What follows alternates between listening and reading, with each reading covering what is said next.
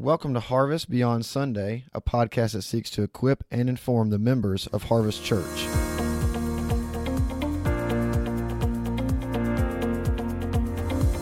My name is Jamie Trussell. I have the privilege of serving as a pastor and elder here at Harvest Church, and joined this week for our Gospel Journey podcast here on Beyond Sunday by our executive pastor, and I guess we call you the executive elder too, Bill Garner. Bill, good morning.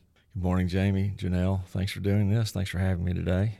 Bill referencing there our producer extraordinaire, Jonelle Cologne, who does good hard work on this each and every week. And that executive elder thing was a joke, Bill. Don't take that to heart. I won't, Jamie. I appreciate your high opinion of me, but I don't deserve any more. Well, start this thing over again, would you? If my opinion were any higher, I'd barely get off the floor. Now this week eight. Of Path 10, this kind of Old Testament overview, takes us from Solomon all the way to the beginning of Isaiah, Bill. Some particular stories that some of us are familiar with, the temple, Elijah, the prophets of Baal are in there, certainly worth talking about. But there's a bit of an overall theme that we were talking earlier about that, Bill, that I think maybe just camping at about 30,000 feet for a little bit would bless our Gospel Journey groups to show this big picture idea. You know, the kingdom's going to fall. There's a reality of what leads to that fall, ultimately the people's heart being divided, not following the Lord. But then there's some applications for us here and now that really come directly from that. And so I guess to turn it over to you, Billy G, what do you see as kind of a main thread weaving its way through this idea? The kingdom's been established, the temple's going to be dedicated, and yet the kingdom, ultimately, northern and southern, is not going to last. Yeah, I think as I was just looking through these chapters, Jamie, the common thread that I picked up in this was, I guess it probably started with Elijah as he confronted the prophets at Mount Carmel, and a lot of this has been driven home through last year's Israel trip that we went on, where we got to go to Mount Carmel, see where Elijah defeated the prophets of Baal. And as I recall the story, one of the things in the story that stood out to me was just that Elijah had a challenge that he issued to the Israelites as he fought those prophets or had their big showdown on Mount Carmel. And it's in 1 Kings 18 at verse 21, Elijah came near to all the people and he said, "How long will you go limping between two different opinions? If the Lord is God, follow him, but if Baal, then follow him." And the people did not answer a word.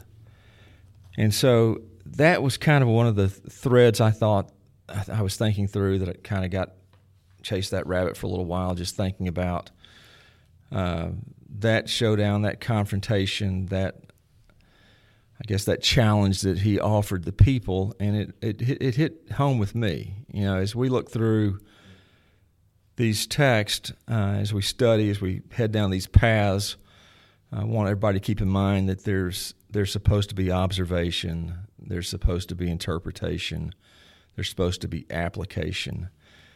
And that was probably the first thing that I observed as I looked at that very familiar story that I was reminded of again by the Lord. In my own life, you know, is there something that Elijah is saying to me? Is he asking me the same question? How long am I going to limp between opinions in my life? No, that's really good. It's a powerful picture too, limping between two opinions. The implication there is certainly you can't walk with any sense of strength or uprightness when you're vacillating between what God says on one hand and you fill in the blank on the other one. What does culture say? What does my own heart desire? It really is one or the other. And that theme's all the way, that's through all of Scripture, isn't it? Genesis 4, Cain and Abel. You know, God basically comes to Cain, sin's crouching at your doorstep, its desires for you, but then offers this turn. come to me. Don't vacillate between these two things. And there's a sense in which, like Jacob, walking with a limp is good because it shows somebody's really been through some hard stuff and still walking with God. That's not the limp that Elijah's talking about here. His is a limp of uncertainty, lack of commitment, lack of trust in God. And we see that even though the first character in this path, or this week on Path 10, Solomon, 1 Kings 8 and 9, he dedicates the temple, all these hundreds of thousands, literally, of sacrifices. Dedicating the temple, the Queen of Sheba comes. She's just renowned, she's praising him for his renowned wisdom. And then 2 chapters later, in chapter 11, it says, now King Solomon loved many foreign women, along with the daughter of Pharaoh. And we see Solomon himself limped between two things. He had a burning lust within him that he craved the things that God told him he should not enter into. And it was only a few chapters earlier that he dedicated the temple and brought the Ark of the Covenant home. Yeah, that's amazing. But it's, again, I think the temptation I have is to look at Solomon and think how stupid he was to do something like that, or to be overly critical of him in the way that it seems like he moved so quickly from serving the Lord, building the temple, dedicating it to the Lord, to a place of abandonment, where there was this limping between two opinions. I love that passage you referred to in Genesis where Cain is confronted by God, and he says, why are you angry, and why is your countenance fallen? If you do well, will not your countenance be lifted? But if you don't do well, sin's crouching at the door. Mm-hmm. Its desire is for you, and you must master it. And so the tension that Cain felt, I think it's what Solomon probably felt in real time. It's easy for us to look back and see their mistake. God said to Cain, if you do well, will not your countenance be lifted? I think what he's saying is, if you follow my commandments, if you surrender, if there's real surrender on your part, which I think it's the heart of worship too, Jamie, surrender. There's that moment of surrender that we as Christians have all experienced where we fully surrendered to the Lord, believed in Him, put our faith and trust and confidence in Him. And I remember that point of surrender in my own life. I didn't know what exactly I was doing, but I knew He wanted it all, and I was willing to give whatever it took at that moment of surrender. And but then there's the practice of surrender on a daily basis, which I'm not so good at. Probably a lot like Solomon, probably a lot like Cain in some ways, just in that daily challenge of waking up today and being surrendered. Jesus talks about it in Luke chapter 9, where he talks about if you're going to follow after, to be my follower, to be a Christ follower, you have to deny yourself daily and give up your life for me daily, and then follow after me. Yeah, and what and back to what you referenced at the beginning with Elijah and this limping between two opinions. There's the daily struggle, which you mentioned, and then there's an ultimate allegiance there that he's communicating to. That the implications are your daily struggles are going to be only enhanced or intensified if there's no decisiveness in where your ultimate allegiance lies. And he's really calling the sons of Israel there to what is your heart aligned? Or maybe another way, maybe it's just fair to the text to phrase it as what things or thing are competing for your affections. You have affections for Christ, but then there are these other, whatever it's this, the sin, your sin, flesh, the ways of the world, whatever it is, that are also competing for your affections and your allegiance. And I think it's worthwhile in our gospel journey groups as we're walking through this to ask that as a discussion point here in this week 8 to go, hey, and where in real time, to use Elijah's phrase, are we limping between two opinions? Are we not, as you mentioned earlier, Bill, are we not fully surrendered? There at Paul, when he writes to the Ephesian church, he prays, as one of his prayers for the Ephesian church is that Christ would dwell richly in their hearts. That idea of dwelling, there were two Greek words that could have been used there. One meant to rent a room, and one meant to own a property permanently. It was a more permanent ownership. One was basically a renting, and one was owning. And Paul's word there is that Christ would dwell and that Christ would own you. Unfortunately, and I can certainly be victim to this, we can treat Jesus a little bit like a tenant. He's just renting. He's renting certain parts of us, but doesn't have full ownership. I think that's the implication of Paul's prayer there. And I think it's maybe another way of rephrasing Elijah's challenge here of this limping between two opinions.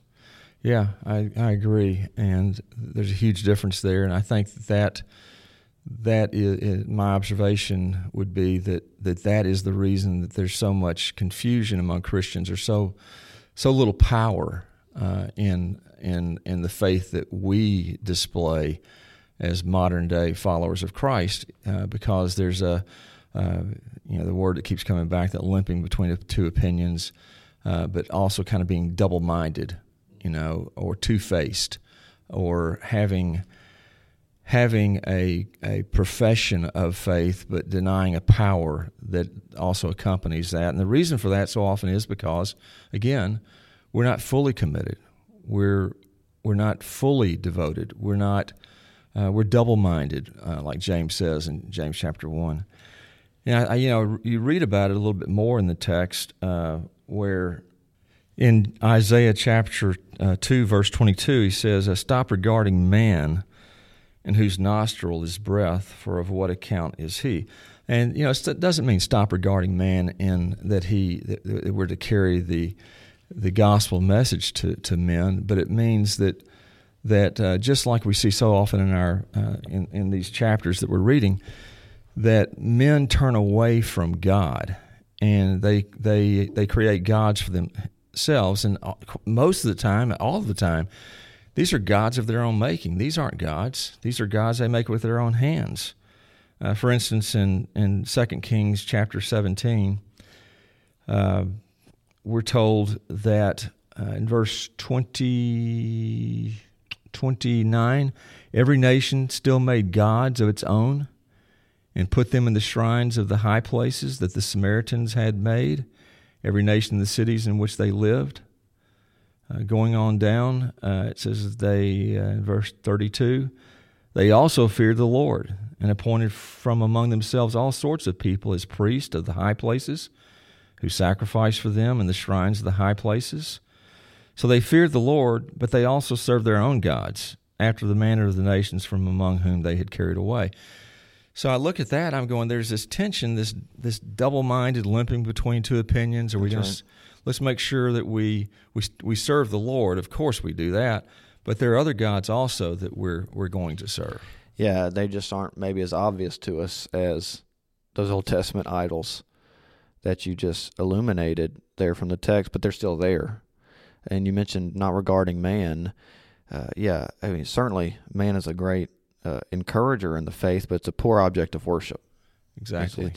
We when compared to God, we fail to deliver of being a worthy object of faith.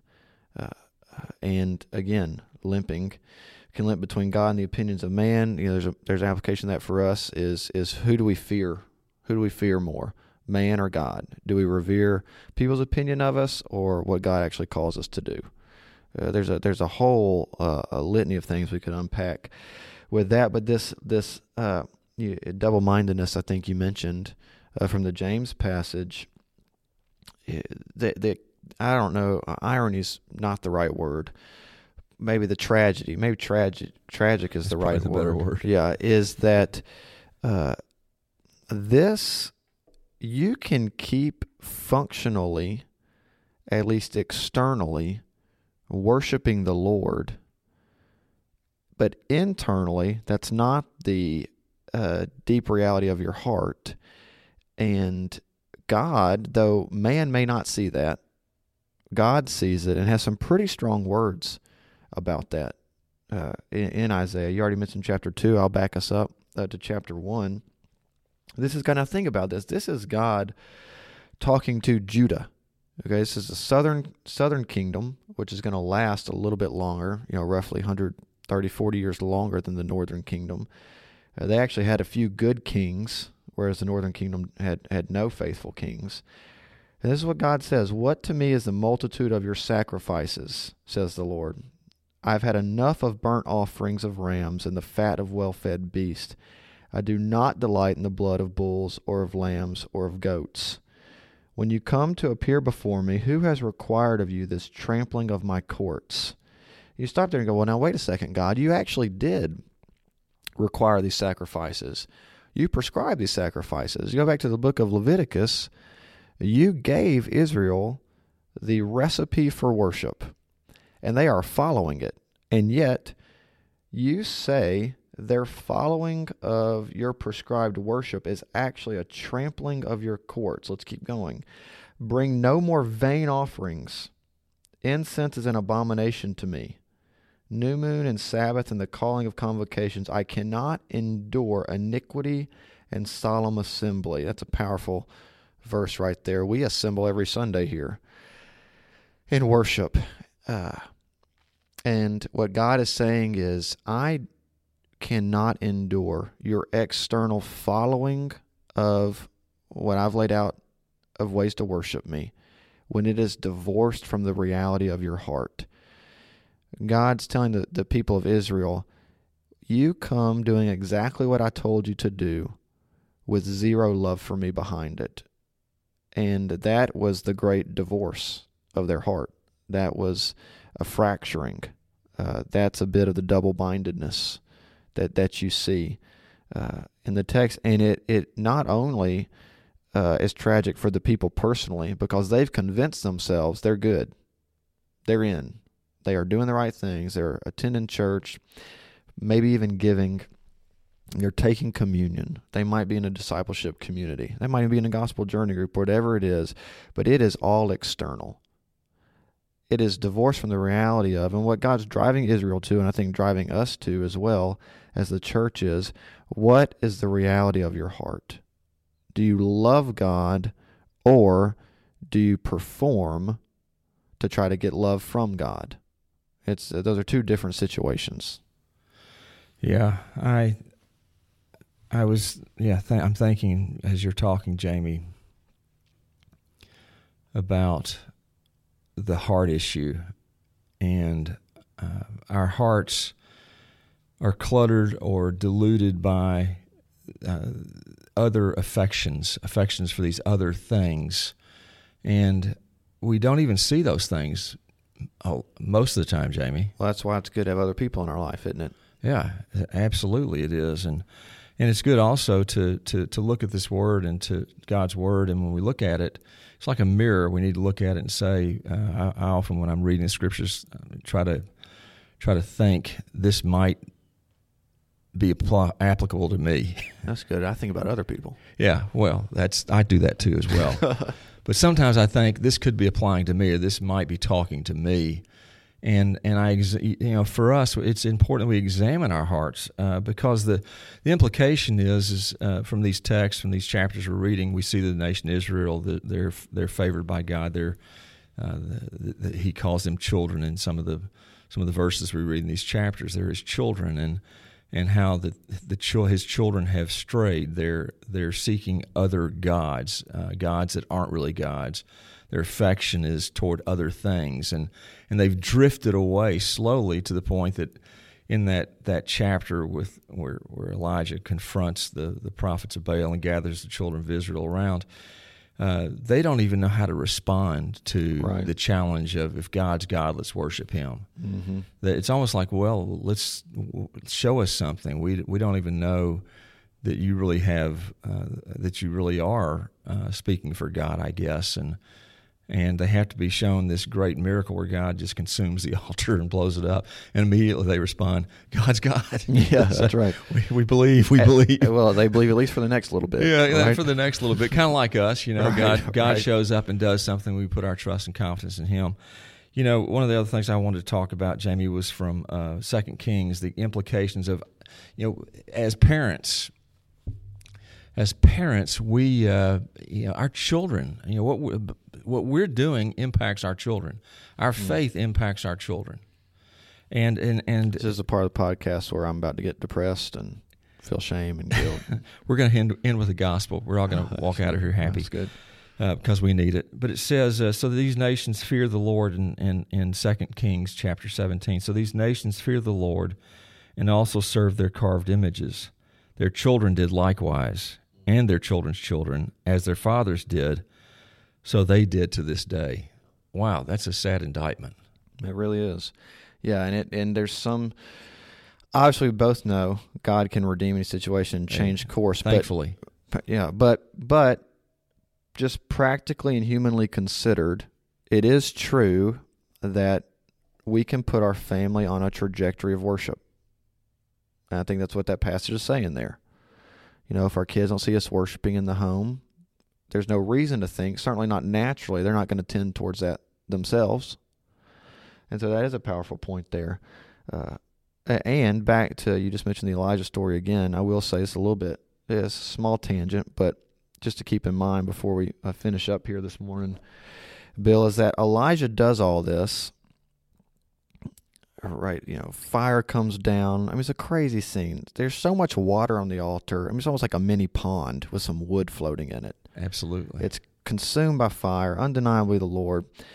Nobody really follows him even after that. He leaves, and he's so depressed, dejected, he starts making some statements about basically self-pity, and he almost aggrandizes his own faithfulness a little bit. I'm the only faithful one. I'm all you got left, God. This is, and if we're not careful, we can tend to think that we might be the only one really trying to do this thing. We might be the only one really trying to live faithfully. God takes Elijah out in the wilderness, and the wind comes, goes on the wind, smoke comes on, the fire comes on the fire, but it's a small whisper. It's almost like God speaks to Elijah in a way that Elijah doesn't expect him to, and reminds him, hey, I've got 7,000 other people that you're not alone. And when we believe we're alone, we have a tendency to get a little self-righteous or really dejected. One of those two extremes. And I think the story there, God generally reminding us there are other people trying to walk faithfully too. Yeah, amen. Kind of also reminding us that he's got a plan, and it's not about our plan; it's his plan, and he's going to show up when he shows up. How he wants to show up, yes, and when he wants to show up. That's exactly right. And we just have to trust and be faithful on a daily basis. I'm reminded I was in. This was probably 13, 14 years ago now in Dallas. I was finishing my degree at Dallas Seminary. I was in campus having lunch, and I had lunch with one of my favorite professors there, Jim Allman. He actually lived in Memphis for a while. Some people may remember the name. And one of the most humble men I've ever met, and somebody was eating lunch with us, I forgot who. Some of the people you meet in seminary are fairly forgettable, Bill. And they asked him a really good question, something about, any advice on how to walk with Jesus. He was probably 40 years older than we were at that point. I guess he still would be now. But, and he just looked at it, and he almost a little teary, just looked up and he said, the best I can figure, this is a brilliant man. He studied the Bible in Greek and Hebrew, brilliant man. He said, the best I can figure every day when I wake up, I think all God wants for me to do is walk by faith. And that's not blindly. That's not uninformed. Faith is a tangible expression of trust. And his point is when you boil it down, if you really are a Christian, he was saying, all God wants is that every day we wake up to live a life that says, I trust you. I trust you. Whatever comes my way, whatever the timing, whatever the circumstance, I trust you. And that really gets to the heart of this thread that we've been talking about this morning. Yeah, putting your trust in him. I think Elijah had, when he made the statement over and over again, he said, I alone, I only, and maybe he was thinking about the work he had done and had forgotten that it was God doing the work in him, mm-hmm. and that his trust needed to be put not back in himself or taken off of himself and put back into the Lord. Yeah, I think that's probably a good place for us to kind of head toward is the gospel that reminds us. When Solomon built the temple back before he was distracted by his many wives, foreign wives, and their gods, he in 1 Kings chapter 8, over and over again, it talks about if anyone sins, and I guess assuming that we are going to sin. Yeah, good assumption. Yeah, doesn't take me too long to remember a few of my past sins from just a few minutes ago, actually. But that's during this podcast. Yes, during the podcast, I was thinking something. But the thing that he reminds us of is that if we do sin, we have a Savior. We can go to the Lord. We can repent. We can confess that sin, and He's faithful and just to forgive us our sins and to cleanse us from all unrighteousness. And so I do want to remind people that, while we read these stories about an unfaithful Israel, we also see how God is loving and desiring to be in relationship with His people, and all they have to do is just return and repent of their sins and put their trust back in Him on a daily basis to do this. And He's willing to forgive and wash the sins away. Well, in line with that, I read that passage from Isaiah 1 earlier, and he basically says, "Your worship is appalling to me. I won't receive your sacrifices. I hide my eyes when you have your feast." In the same exact passage, he says a few verses later, "Come now, let us reason together, says the Lord." You almost get the feeling of a dad there with his kids. They've been out. They've totally screwed it up. And instead of just condemning them, ultimately that moment, the dad's kind of saying, "Look, come here, guys. Come here. Listen. Though your sins are like scarlet, they shall be white as snow. Though they are red like crimson, they shall be like wool." It's like, even after everything that you've done, that I've done, that the people of Israel have done, that people in our church have done, that God's sitting there saying, "Hey, just come here. Come here. Let's circle the wagons again. I cleanse all this.